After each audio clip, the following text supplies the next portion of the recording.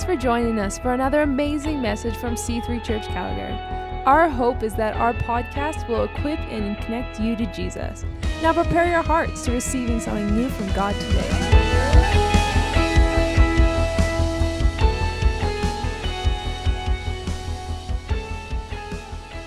Well, good morning. So it's just a privilege to be here and to be speaking this morning.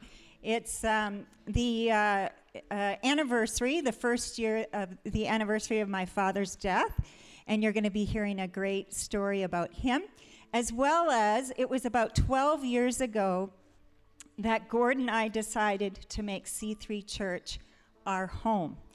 And I particularly love long weekends because people come expecting. So thank you for being here, and thank you for making church a priority on this long weekend. So over the summer, we have had a variety of speakers sharing their stories. And it's not just about meeting people and getting to know people, but it's really about seeing Jesus through their lens. And when I think of lenses, I think of microscopes and I think of telescopes. And what they do is they enlarge, they magnify, and they get into the detail. So you can imagine at my age, I have a few stories I could tell, but I'm actually going to be focusing on those stories in my life where God was magnified, where he was made big, really, really big. So, before we start, can you just pray with me, please? Thank you. So, Father God, I just thank you for today.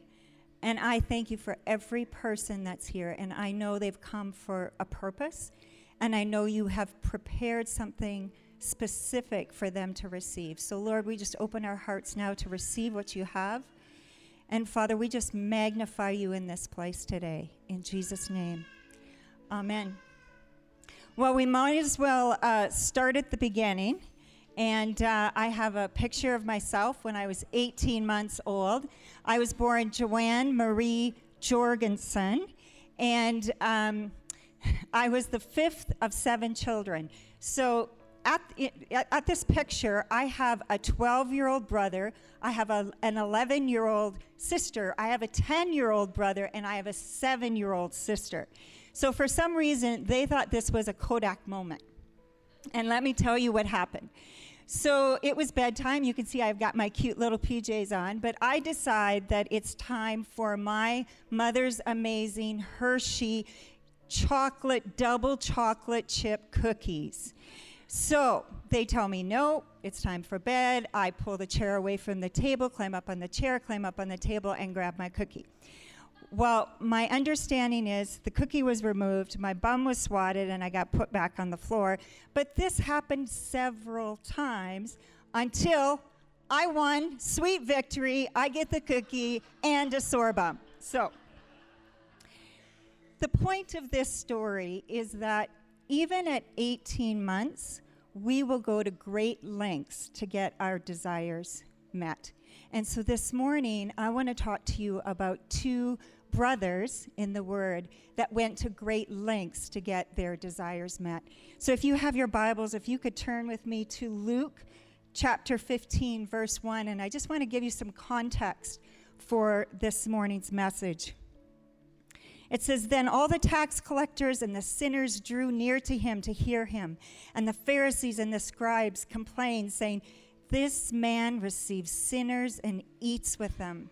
So he spoke this parable to them." So this is Jesus telling a story, and there are sinners there. There are tax collectors, and there's Pharisees. And in the book of Luke, chapter 15, there are 3 stories that are told.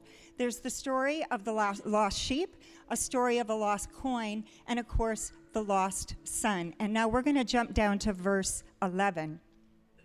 "Then he said, a certain man had 2 sons, and the younger of them said to his father, 'Father, give me the portion of goods that falls to me.' So he divided to them his livelihood. And not many days after, the younger son gathered all together, journeyed to a far country, and there wasted his possessions with prodigal living." Prodigal actually means recklessly extravagant. But when he had spent all, there arose a severe famine in that land, and he began to be in want. Then he went and joined himself to a citizen of that country, and he sent him into his fields to feed the swine, the pigs. And he would gladly have filled his stomach with the pods that the swine ate, and no one gave him anything. So the younger son demands his inheritance, and as we all know, that was like saying you're dead. But what would have had to have happened was the father would have had to liquidate his assets in order to do that. And the majority of his assets would have been in land. And he would have given 2/3 to the elder brother and 1/3 to the younger brother. So not only was he saying that his father was dead, but likewise, the community would have viewed this son as dead. Not only did he dishonor and disrespect his father, but it was an entire community and their traditions. So in their minds, he was dead. You know, we experience death throughout our lives, but I have heard that one of the worst deaths someone can experience, especially as a parent, is to lose a child.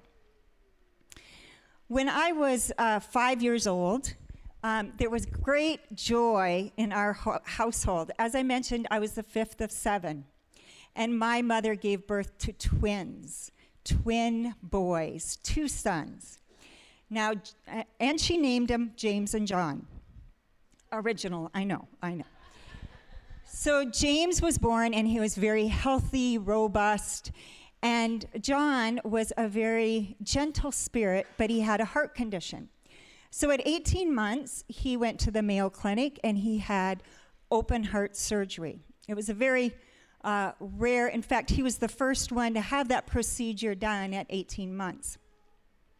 He survived the surgery, but unfortunately, he passed away shortly after.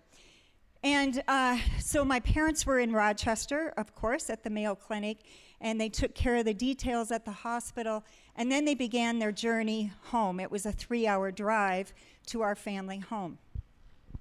When my parents arrived at 3 a.m., the 5 of us were all waiting up.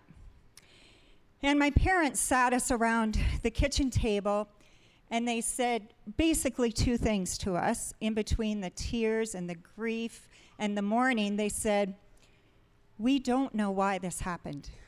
We don't have the answers. But the one thing that we do know is that God is good."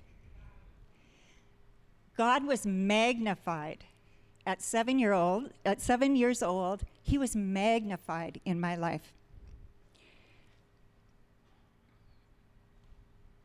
The one thing that I know is when tragedy comes, God remains the same, but we either maximize and magnify him or we minimize him. Back to the parable. So the son runs away. He's lost. And earlier, Jesus speaks of the lost sheep and the lost coin, and now a lost son. Well, those that were listening were waiting to hear who is going to look for the lost son. Let's continue with verse 17. But when he came to himself, or his senses, he said, "How many of my father's hired servants have bread enough and to spare, and I perish with hunger? I will arise, and I'll go to my father, and I will say to him, 'Father, I have sinned against heaven and before you, and I'm no longer worthy to be called your son. Make me like one of your hired servants.'" So the son runs out of money, and he's hungry, and he wants to come home. So he's rehearsing what he's going to say to his father in order to get what he wants. There was a time when I rehearsed what I was going to say when I had a conversation with my father, because I wanted my way. Gordon and I were married on November 17th. I think we have a picture of our wedding day. It was 17 degrees Celsius. I know, we haven't changed a bit, have we, honey? No. It was 17 degrees Celsius in Minnesota, And Gord's family traveled from Saskatchewan, and it was minus 30 when they left. And they all piled into this motorhome, cranked up the heater, and the heater was working so hard that Gord's Uncle Frank had these rubber-soled shoes, and he melted them on the heater. It was the same shoes he wore to our wedding. So things were going well. The wedding was beautiful, and it was a balmy day. And then we moved to Saskatoon, Saskatchewan, where Gord was finishing his degree at the U of S. And we lived on Cumberland Avenue. So if anybody knows Saskatoon, you know where Cumberland Avenue is. So November passed and December came. Now, December 21st really came. It was winter.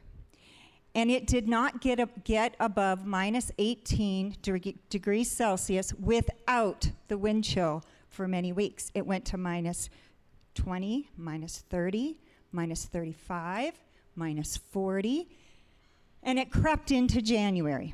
Now, January is the month of my birthday. Celebrate for a whole month. And so I knew my dad and my mother would be phoning to wish me a happy birthday. So I rehearsed what I was going to say so that my dad would agree we should not be living in this kind of climate. Now, I know you're all thinking, oh, come on, Joanne, you grew up in Minnesota. But for the last 4 years, I had been going to university in Nebraska, and it's on the same latitude as Northern California. So the week before my wedding, my dad took me shopping, and he bought me the biggest, fluffiest, warmest goose-down coat he could find. He knew me well. So my dad phones, and he says, "Happy birthday, Joanne. How's it going?" And I started to weep and wail. And I said, "Surely I've been brought here to die. We can't live here. We just can't. I've made a terrible mistake." So this was my father's response. "Joe, you're my daughter. You will always be my daughter no matter where you live. But my daughter would never quit so quickly. And you're no longer a Jorgensen. You're a Cannon." And he hung up the phone. Well, thank goodness for a man that had wisdom, that could speak truth into my life. We stayed in Saskatchewan. But the thing was, my God needed to be magnified in that place, not my desires. We stayed in Saskatchewan, and my faithful and ever patient husband and I will be celebrating 33 years of marriage this fall. So we're going to continue on to verse 20. "And he arose and came to his father. But when he was still a great way off, his father saw him and had compassion and ran and fell on his neck and kissed him. And the son said to him, 'Father, I've sinned against heaven and in your sight, and I'm no longer to be worthy to be called your son.'" Can't you just hear the whining? But the father doesn't even let him finish. He just says to his servants, "Bring out the best robe and put it on him, and put a ring on his hand and sandals on his feet, and bring the fatted calf and kill it, and let us eat and be merry. For this my son was dead and is alive again. He was lost and is found." And they began to be merry. So the father runs to meet him, and we already know culturally that would have been unacceptable. But he says, "Put the best robe on him." Well, that would have been the father's robe. And that would have said, "Instantly restored to the family." And then he says, "Put a ring on his finger and sandals on his feet." That was representing honor and position. And the father invites him to a feast with meat. So that was rarely done. That was only reserved for special occasions, the meat.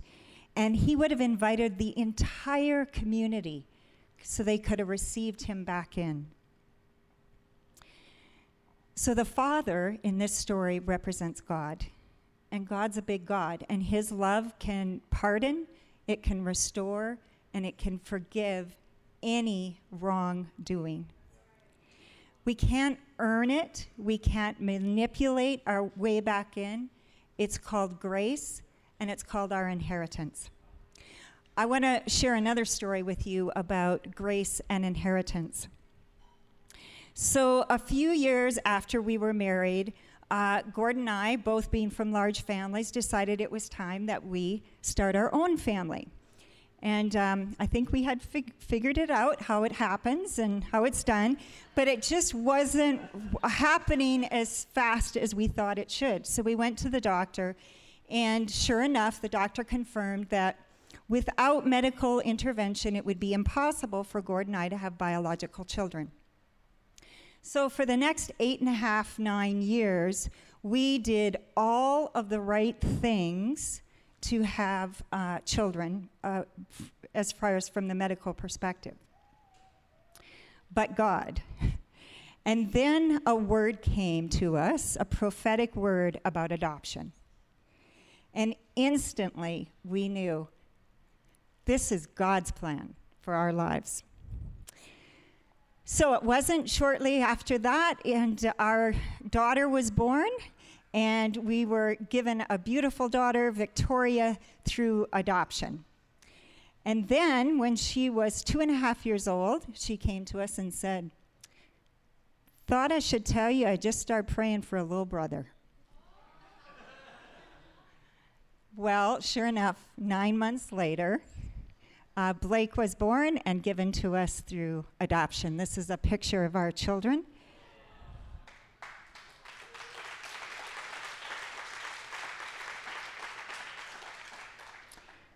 So we, as well as our children, experience the unconditional love and inheritance of adoption by our Heavenly Father. Our God was magnified in that circumstance. But there's more to the story, so let's keep going. Verse 25. Now remember, the father had 2 sons. Now his older son was in the field, and he came and he drew near to the house, and he heard music and dancing. So he called one of the servants and asked what these things meant. And he said to him, "Your brother has come, and because he has received him safe and sound, your father has killed the fatted calf." But he was angry, and he would not go in. Therefore his father came out and pleaded with him. So he answered and said to his father, "Lo." So you know what that "lo" means? It's like, "Hey, you. These many years I have been serving you. I never transgressed your commandment at any time, and yet you never gave me a young goat that I might be merry with my friends. But as soon as this son of yours," not my brother, "as soon as this son of yours came, who has devoured your livelihood with harlots, you killed the fatted calf." So the older brother responds by refusing to attend probably the most expensive, significant event that the father has hosted in a very, very long time. He references the cost by comparing the goat to the calf. But the cost is even greater than we know, because by inviting the son back into the family, the son is an heir again. So even the very thought of the father coming out of the party and leaving his guests to plead with him would have been disgraceful. He would have never done that. So if the father represents God and the younger son represents the tax collectors and the sinners, the older son represents the Pharisees. And you know, we can have Pharisees in the church today. Those are people that we're very proud of keeping all of the rules. We're very proud of our moral record. But when things don't go the way we think they should in our world, we think we deserve better because of the things that we've done. We make our God very small. I want to share another story with you about an elder brother attitude in my life.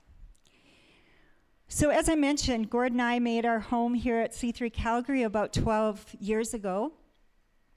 And for the first 5-6 years, we served and volunteered, and we still do, but wherever was needed, because we just loved the house. And then one day, Pastor Lauren came to me and invited me on to staff to be his personal assistant. That was in February. And in November, I was diagnosed with cancer. Now, I'll never forget the day because Pastor Lauren came over to our home. And we're sitting there, and I looked at him, and I said, "So, is this what I deserve?" How's that for a loaded question? It was the last house call he ever made. No, I'm kidding. In his wisdom, he was silent. He didn't answer. But through the next several months, God healed me, and he healed parts of me that I didn't even know were broken. And he revealed to me a love that I had never experienced, and an intimacy that I did not know was even possible. God was magnified in that circumstance. So let's continue with the parable and see how the father responds to the elder brother's pride in verse 31. And he said to him, "Son, you are always with me, and all that I have is yours. It was right that we should make merry and be glad, for your brother was dead and is alive again. He was lost and is found." So literally everything that the father would have owned would have been owned now by the elder son, and he would have been living on his estate. But basically the father is saying, I love your younger brother and I love you, but I'm not going to choose. The choice is actually yours. And we're left hanging. We don't actually know if the brother was too prideful and stayed outside, or if he went in and joined the feast. But both of these sons' motives were wrong. Not only do we need to repent of the things that we've done, but we also need to repent for the motive, which is trying to save ourselves. The love of God can't be earned. It's already been paid for at a great cost with the death, burial, and resurrection of Jesus Christ. It was done before you could beg or feel guilty, before you could try and manipulate or control, before you could do good works and try and earn your way. He died for your past, present, and future in order that you could be invited to the feast. Once we experience the unearned love of the Father, our lives are transformed. And it's out of that place that we give generously. It's out of that place that we forgive. It's out of that place that we love extravagantly, because our God is so big. He's so very, very big. And I would just say that if my life is not transformed by the gospel of Jesus Christ, then I probably don't fully understand it. I just want to welcome the worship team back up. I've lived in Canada now for over 30 years, and there are times when I just long to go back to Minnesota. I just want to go home. So I go back to Minnesota and I have a wonderful time, and then I just long to come home to Calgary. And I think it's because God has put in each one of us a desire to be home. And it doesn't matter whether I'm in the United States or if I'm in Canada, we all have this desire to be home. And it's interesting because I've had so many people say, you know what, C3 Calgary feels like home. But you can feel at home at a country club if it's just about people. It's about experiencing the love of God. And that's why people love this place and like to call it home.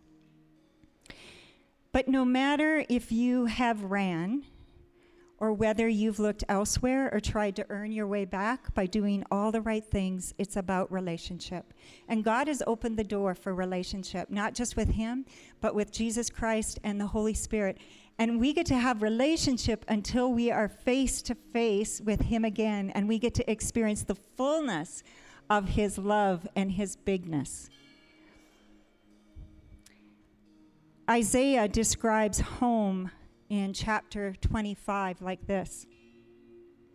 But here on this mountain, God of the angel armies will throw a feast for all the people of the world, a feast of the finest foods, a feast from vintage wines, a feast of 7 courses, a feast lavish with gourmet desserts.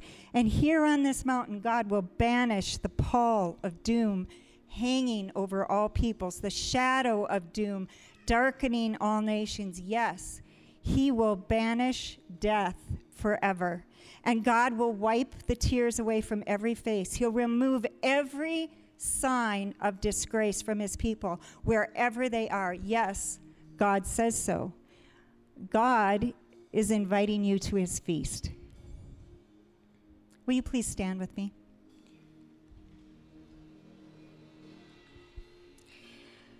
So this morning, we're just going to pray right where you're standing. Corporately, I'm going to say a prayer, and you're just going to repeat after me. And then after we pray, the worship team is kindly said that they would lead us into another song.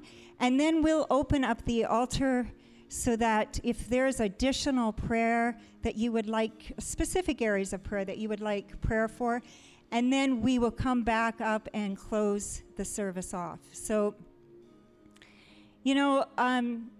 some of you this morning could relate to the younger brother.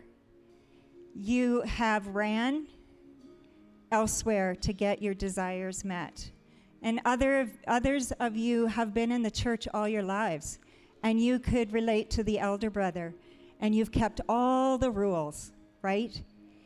So this morning, with every head bowed and eyes closed, please, if you could relate to either the younger brother or the older brother, I just want you to shoot your hand up this morning, and we're just going to pray right where you are. Thank you. Thank you. I see that hand. Thank you. Thank you. Thank you. Thank you. Thank you. Thank you. Thank you very much. You can put your hands down. Thank you. Thank you. So, church, can you just repeat after me? Father God, thank you for pursuing me. Thank you for never giving up on me. This morning, I ask you to forgive me for trying to save myself through manipulation, control, and doing good things. But in this moment, Lord, I receive your unconditional love. I receive your unearned mercy and grace. And I look forward to the feast that you have prepared for me. In Jesus' name, amen. So we're just going to go into a short song with worship, and then I'll come back up and we'll invite the prayer ministry to come forward, and then we'll close off the service.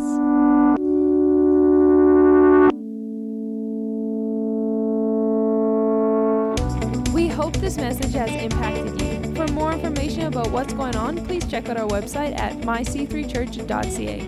Now go change your world.